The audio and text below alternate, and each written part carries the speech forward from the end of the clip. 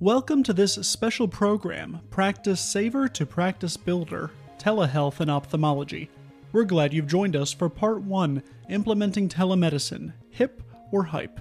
Rania Habash will speak with colleagues Kathleen McCabe, Blake Williamson, and Roger Zaldivar about the opportunities telehealth presents not only to save a practice in challenging times, but also to build a practice through expanding the reach of services.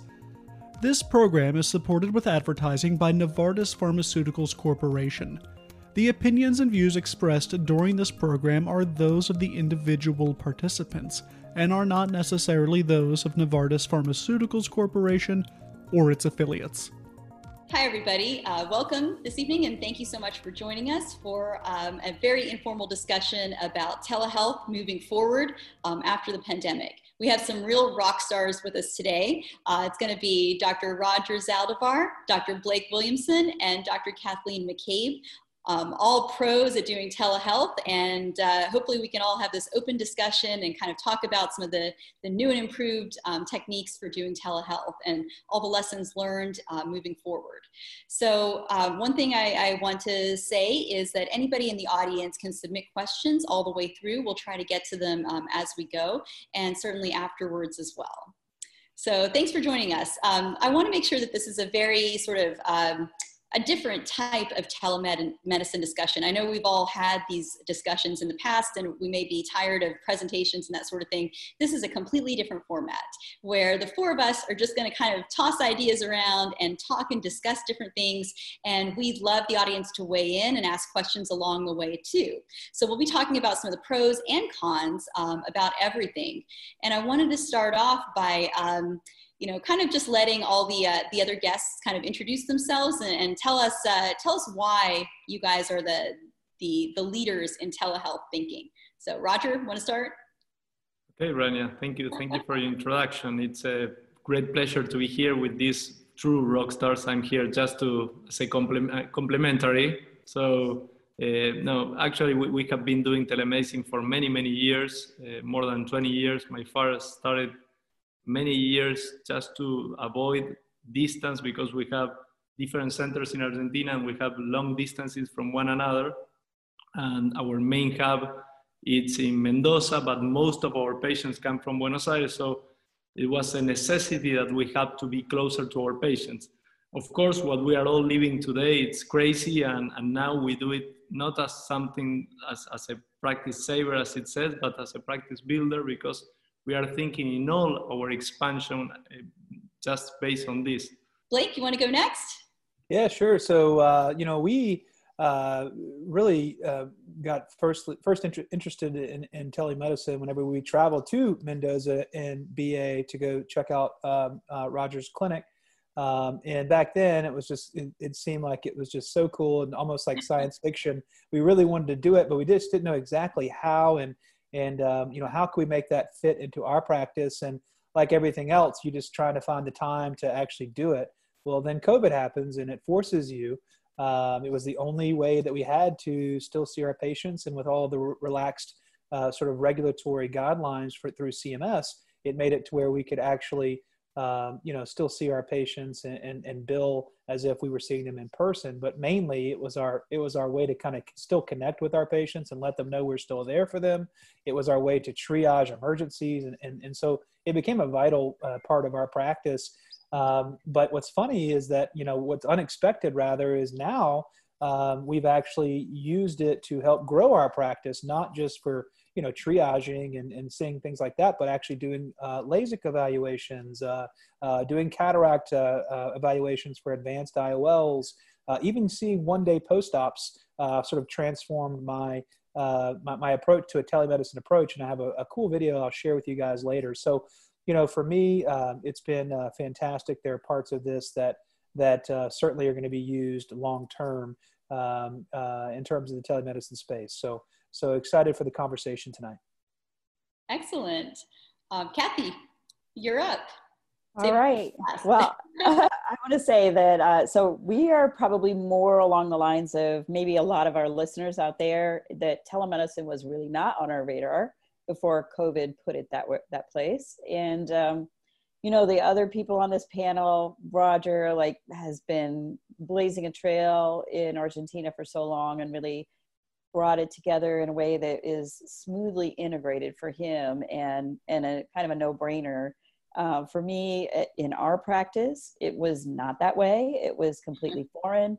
We wanted to create something, though, that was sustainable in the future, because pretty early on, we understood that this was not just a brief thing, even though it was forced upon us. And not only was it going to be able to be something to save us at the moment during the shutdown primarily, but that we were going to use it to increase our volume. I mean, really, that's one of the things we were really worried about, is staying safe, but having enough volume, not only to be back to where we were before, but maybe even increase our volume to make up for lost time. So, you know, Blake's ahead of the ball, just as he normally is, in going and figuring out some of this stuff before COVID even happened. And Rania, everybody knows you. You're like the queen of telemedicine right now. So I am really looking forward to this conversation and learning from all three of you. You know, in all seriousness, I think that we are paving kind of the new route, the new way of thinking about medicine and treating patients. And I'm really proud that we're on the forefront of that.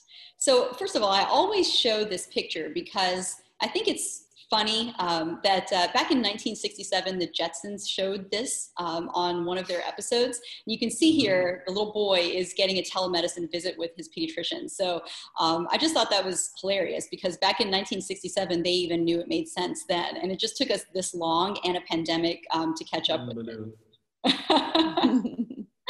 But this I just wanted to share very quickly. This is what we look like at Bascom Palmer. So in February, we had a total of 3 telemedicine visits. So we really weren't utilizing it much at all before the pandemic struck. And then you can see that we very quickly, sharply escalated. And the interesting thing that someone pointed out to me the other day is that we actually opened in May for non-elective stuff, and we still had more telemedicine visits. So it's not like we shut down and the graph went straight down afterwards. We just found that it was working, so we actually kept it up. And a lot of these weren't even captured because we were trying to get our workflows in order to be able to capture them as labeled telehealth. But this just gives you an idea of the steep curve. Is this kind of what you guys experienced too? You know, I'm going to say that's not, unfortunately, our experience so far. We have lots of different providers. I think a lot of people, you know, were willing to start to become more familiar with telehealth when we were shut down and we weren't seeing elective patients. But as soon as the gates opened, you know, a lot of the thought process of going back to just business as usual, which was more comfortable for people, you know, change is often difficult. That took over to a certain extent. Now, is that what I hope and think we should do? No. And so I hope that we are able to now, once we kind of get our feet under ourselves again, really blaze forward with integrating it. So it's not all telehealth, it's not all in person, but a way of actually maximizing both of those ways of seeing patients. And I think that some of you on the panel here have done that well already or are continuing to innovate in that area. So hopefully we'll learn more about that. Yeah, that was a really good way to put it. I think that's exactly what we're going to look at today. Yeah, I'll tell you, for us, for our practice, you know, we did, you know, right away I recognized this is the only way we can connect with patients. So we kind of made it a goal for each of our 10 providers to do, well, 10 of our 14 providers that were going to participate. Some of our older providers don't even have a smartphone, so they weren't going to do this, but our 10 of our providers would. And so we made a goal for them to see 10 patients a day. So, you know, it's about 100 total for our practice per day, you know, and about 500, you know, per week. So we actually, you know, for that first month, we did a tremendous amount. Now that we can see them in person, like Kathy, what we've done is those in-person visits, for instance, like glaucoma checks and, you know, people coming in for cataract evaluations and stuff like that. We are doing that in person like before. What we've really done is we've switched to telemedicine. We have more visits for the post-operative care, you know, people that are in their global period and you know, they're doing great after their LASIK or cataract surgery. We've kind of done a lot of virtual visits that way. And then lastly, screenings like LASIK consultations and then also doing like billing and cataract refractive counseling, that's been all virtual visits as well. So I feel like we're doing almost as many, but instead of it being sort of an E&M coded thing like a clinic visit, it's more teleregistration, teleorientation, and post-operative care. I wanted to highlight something that Blake said. I do think that there are so many applications today, and we are learning every day different applications, that it's still going to happen, that we are finding new things to add. And for example, the LASIK screening is something that we have jumped completely. Today it's very strange that we appoint someone without seeing previously by telemedicine, because we can gain a lot of time and avoid exposure in the clinic. So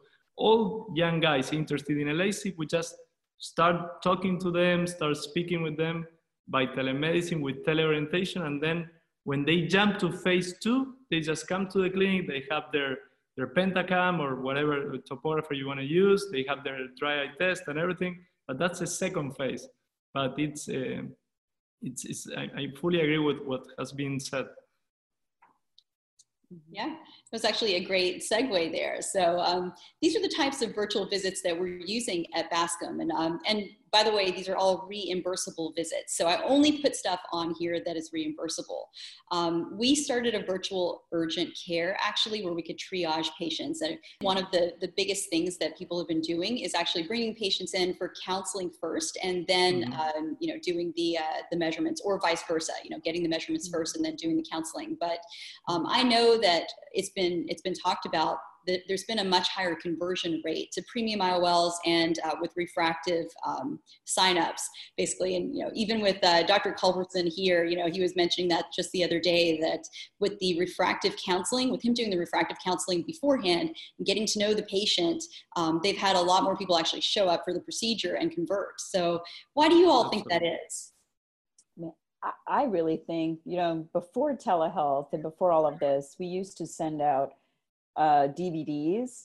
We sent them out, and they were a video that I made myself of me explaining cataract surgery and options to patients.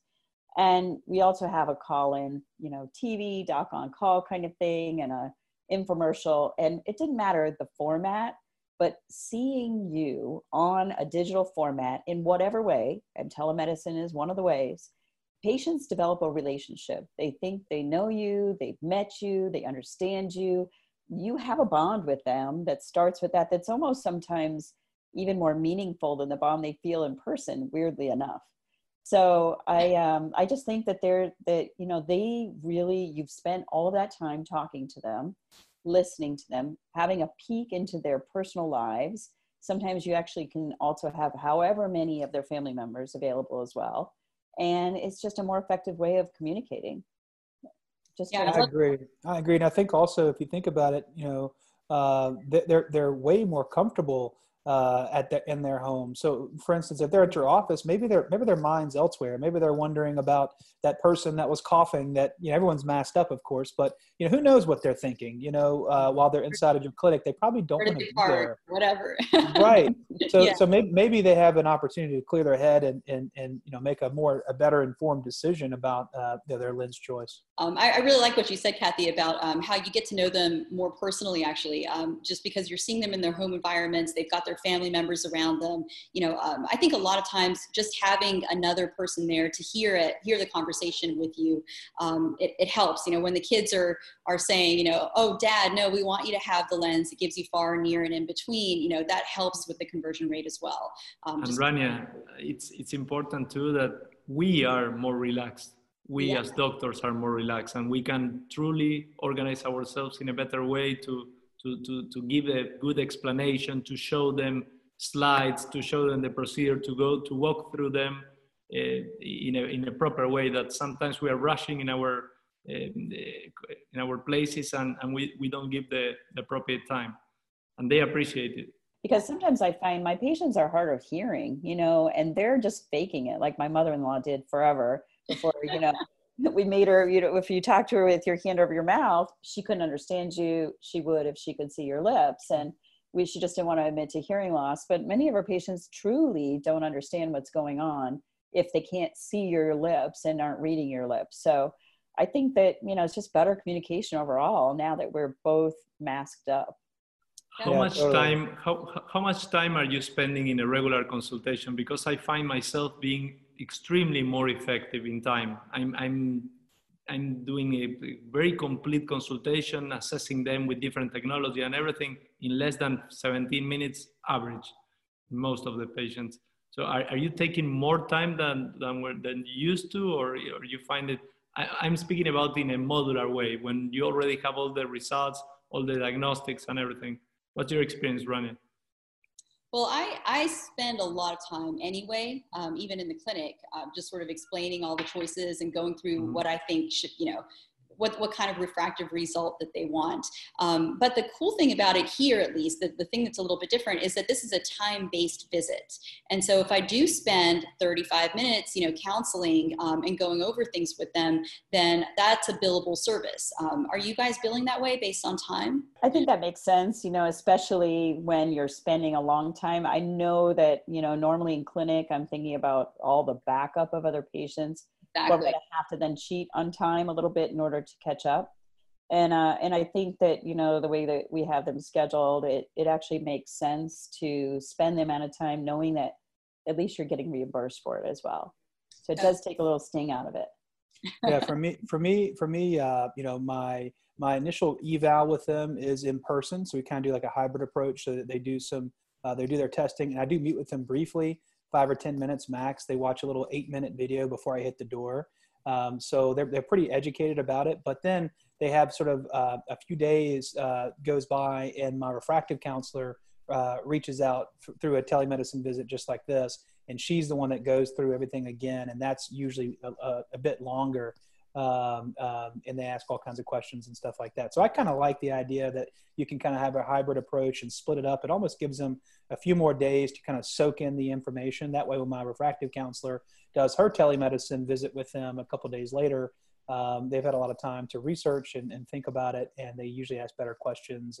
And we think that's why that's been helpful to raise our adoption rates, because having a decision moment a couple of days later, they don't feel like they have to decide something right there in the chair after just talking to me for 5 minutes, That's a great point, and a great segue to this handsome doctor here. So now I want to hear about your post-op visits, because I love this video. I think it's really, somebody called you a showman recently, and you definitely are, but I think this warrants the show, because it's a really effective way to see patients. A lot of times people think that telemedicine visits are strung out or take a lot longer than usual, but you're going to show us here how quick and simple and orderly it is. And then I'd really like to discuss some of the points that are brought up from the video right afterward. Hey, it's Dr. Williamson here at Williamson Eye Center, and I'm going to show you my process for doing our post-op day ones through virtual telemedicine. With the COVID pandemic, we're trying to reduce the number of visits patients are coming in to see us, and the post-op day one from cataract surgery is a great way to do that, but it's also very, very efficient, and the patients absolutely love it. So I'm going to show you exactly what we do. Come on.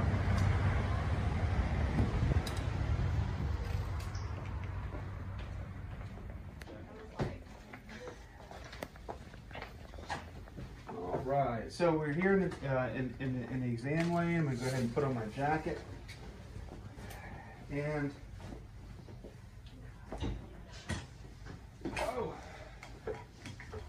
so as you can see, door, let's come on in. As you can see that the patients are already in the virtual waiting room here. You can see all these patients are all the cataract surgeries. Did about 25 cataract surgeries yesterday. So instead of them waiting in the waiting room, they're right here in the virtual visit. So we're just going to go to the very first one. Can you hear me? Yes, I can. Okay, how you doing? Everything okay? Yeah, I'm doing good. How are you today? I'm doing fine. Thanks for allowing me to share this with my colleagues to show them how to do telemedicine. Eyes doing okay? Hey. No eye pain or anything? I'm sorry? No eye pain or anything? Oh, no. No Okay. pain at all. Let me take a look at that eye that I did yesterday. Bring it real close to the camera, please. Good. I want you to look up and to the left. Right. Perfect. Fantastic. So everything looks good. So the cornea is nice and clear. The pupil's round. Everything looks excellent. You're doing very, very well. So I want you to continue to take all of your post-operative drops. And as long as you're doing well, we'll see you in clinic next week. They'll give you a call and let you know exactly when that's going to be. If you happen to have any redness or loss of vision or eye pain or anything over the next 3 or 4 days, I do want you to come on in right away. But I don't expect that. I expect to see you at your normal scheduled appointment next week, okay? All right. Hey, how are you? Hey, Doc, can you see me okay? I can see you just fine, man. It looks like those light adjustable lens glasses are looking really cool on you. Buddy Holly for a month. I'm telling you, man, that's awesome. You did really, really good yesterday. Fantastic. I'm going to stop it there. It was very endearing. But a couple of, discussion points. So this brings up, a very good question. How many people would feel comfortable doing their post-ops this way? And what exactly are we looking for on the post-op day 1 visit anyway? Kathy or Roger, you want to start us off? Or actually, I'm sorry, I'm so sorry, Blake, you want to explain yourself a little bit here. Let's talk about this. We want to dissect it first. Yeah. So, it's funny when we kind of moved to this, we were all about, not having patients come into the clinic at first. And now, we feel safe having post-ops come into our clinic, but we asked ourselves, do they really need to? We're talking about routine, uncomplicated, successful cataract surgeries. If we can get a really good image of the eye, couldn't we see that the pupil is round, there's no iris to the wound, the cornea is perfectly clear, the patient's happy and seeing well and smiling, they don't have TAS or something like that where they wouldn't be seeing and the cornea would be all cloudy. Is the eye nice and quiet and that sort of thing? These are what you're really looking for. And so we figured that we could do that easily via telemedicine. And, some of my partners were like, well, gosh, it really doesn't take us that long to churn through 20 or 30 one-day post-ops. And I was like, yeah, it doesn't take you long. You're in there for 30 seconds. But boy, to process those folks through your clinic, the bandwidth that it takes for your technicians and front desk and all that stuff, not to mention the patients don't want to do that if they don't have to, right? They get to stay home. So we kind of considered all those things. We said, we really think that this is a safe way to do it. And called several of my friends and showed them this video, and I asked them to poke some holes in it. What am I missing? Am I doing something wrong? Or is there something I should be kind of concerned of? And when you think about it, things like TAS, how rare is that in a career, for God's sakes? And certainly we would know because they wouldn't be seeing well. You'd be able to look at the cornea, et cetera. Things like endophthalmitis wouldn't happen for 3 or 4 days anyway. IOP spikes, that's by far and away the biggest thing that you'd be considering or worried about. But I'm checking the pressure with the bare keratinometer at the end of the case before they get up off the table. So make sure they have good physiologic IOP. So, when you kind of boil it all down and when you get a good picture of the eye and you get to talk to the patient and they're seeing well and they're happy, for me, I feel like this is a safe way to do it and extremely efficient for our clinic and for the patients. Yeah, I have a couple of comments too, that I think that you're right, that most surgeons would find the lack of an IOP check the biggest thing, because some of the other things we worry about, patient would be expected to have maybe poor vision or red eye, or say that they're tearing a lot or something, some symptom that we would worry about. But an IOP, they might have 0 symptoms whatsoever. So if that's the case, I think you could have a same day IOP check before they leave, maybe have them stick around for an hour. You could actually do sort of the drive-by IOP check as well. We're not doing these now, but I kind of love the idea of this. The only thing that I would say that I would do differently is, again, that whole comment about you not having a mask on, making it easier for the patient to understand you. And I guess you do because you have a scribe in your room with you. But yeah, what we've done is actually just allow them to be maybe just outside the room where they can hear and the door's open, or even in the next room where they can also hear, or be able to log into the visit, which with our platform, you can have multiple people in the same virtual visit. So that's also a solution for some of those concerns. Like, how does the legal insurances, mostly local insurances, react to something like this? I love the idea and I would love to do it, but what about the insurances? Is there any gray area there for them? For insurance, this is covered. This is part of their global period. So that's the biggest thing, Roger, is that, these are 25 patients that, are in my waiting room, and we could instead, have 25 patients that are there for evals and new patients. And so, yeah, so insurance, as part of their global period for cataract surgery, their post-op visits are covered anyway. So we're not as concerned with that. I should mention that, in terms of the legality of it, concerns for liability. We do give them the option to come in for their post-op visit, and overwhelmingly they choose to do it via telemedicine. So, we have them sign a little waiver about that. So we feel like that kind of frees us up a little bit. I think Kathy's comment on the mask makes great sense. I have 2 of my scribes that actually have multiple patients pulled up, and they're handing me iPads that I can see these patients very, very quickly. They're not wasting time in between waiting for someone to come on the screen. So that's why I have the mask on. But you're right. There's no reason why they couldn't stand just on the outside of the door. And that way, it's more personal. One thing I didn't think about that is a corneal abrasion. I think that's the 2 things that I'd be worried about post-op day 1 that you actually see is IOP spikes and corneal abrasions, right? And again, with the IOP spike, again, I'm checking the pressure right at the end of the case. I'm also giving them Diamox that evening and the next morning. So I feel like I'm covered there. And if it was a corneal abrasion, they're going to let us know for sure. So they'll tell us, oh, I'm very mad at you. I need to come in. So I should mention our threshold to have them come in is incredibly low. If the eye is red or irritated, even if they're unhappy with their vision, if they're anything other than ecstatic, I say, you know what, let me take a peek at you today. And they're fine to do that. Of course, any type of complicated surgery comes in, any combination comes in, like for instance, a phaco MIGS, I do make them come in to check their pressure. So there are caveats. We're not doing all of our patients like this, but just your routine garden variety, uncomplicated cataracts, this has been a game changer.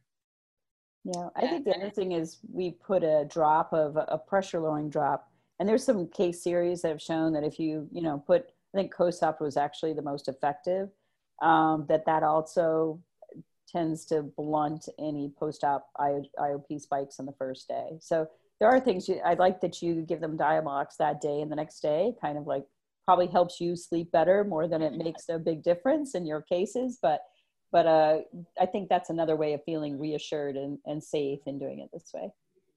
Yeah, definitely. And Blake, I got to say, I ripped off this idea from you today. So after my cases today, I just kept my patient around for about an hour and checked their IOPs about an hour after their cases. And the ones who were real straightforward, I just told them we'd do a video call tomorrow as their post-op. So I'm going to try to do the same thing here and see how that goes. But I really like this idea. And, I think the take-home point here, there's 2 probably that I want to emphasize. Number 1, if you see something that you don't like, nobody's saying you can't bring the patient in. So if they are doubled over with pain, or telling you they just threw up 3 times, or, they're having a lot of floaters in their vision, or can't see as well as they wanted to, those are, you still bring in the patient. A lot of people think that if you do a telemedicine call that you're just handcuffing yourself towards telemedicine, but you're not. So, and then the other thing too is that we're really experienced clinicians, and looking at a white eye and seeing a patient smiling at us and being happy, that really tells you 99.9% of what you really need to know. So I am comfortable, as well, as long as the pressure is checked about an hour after the case or so. And a pressure lowering drop is a really good idea, and Diamox too, to do it this way as well. So stay tuned. I'll let you know how it goes tomorrow. Thank you for tuning in to part 1 of our 2-part podcast series, CRST the Podcast, Telehealth and Ophthalmology, Hip or Hype. Please stay tuned for part 2 of this series, where Drs. Rania Habash, Kathleen McCabe, Blake Williamson, and Roger Zaldivar conclude their conversation by addressing the topics of hybrid visits and new technologies, as well as hosting a question and answer session. This program was supported with advertising by Novartis Pharmaceuticals Corporation. The opinions and views expressed during this program are those of the individual participants and are not necessarily those of Novartis Pharmaceuticals Corporation or its affiliates.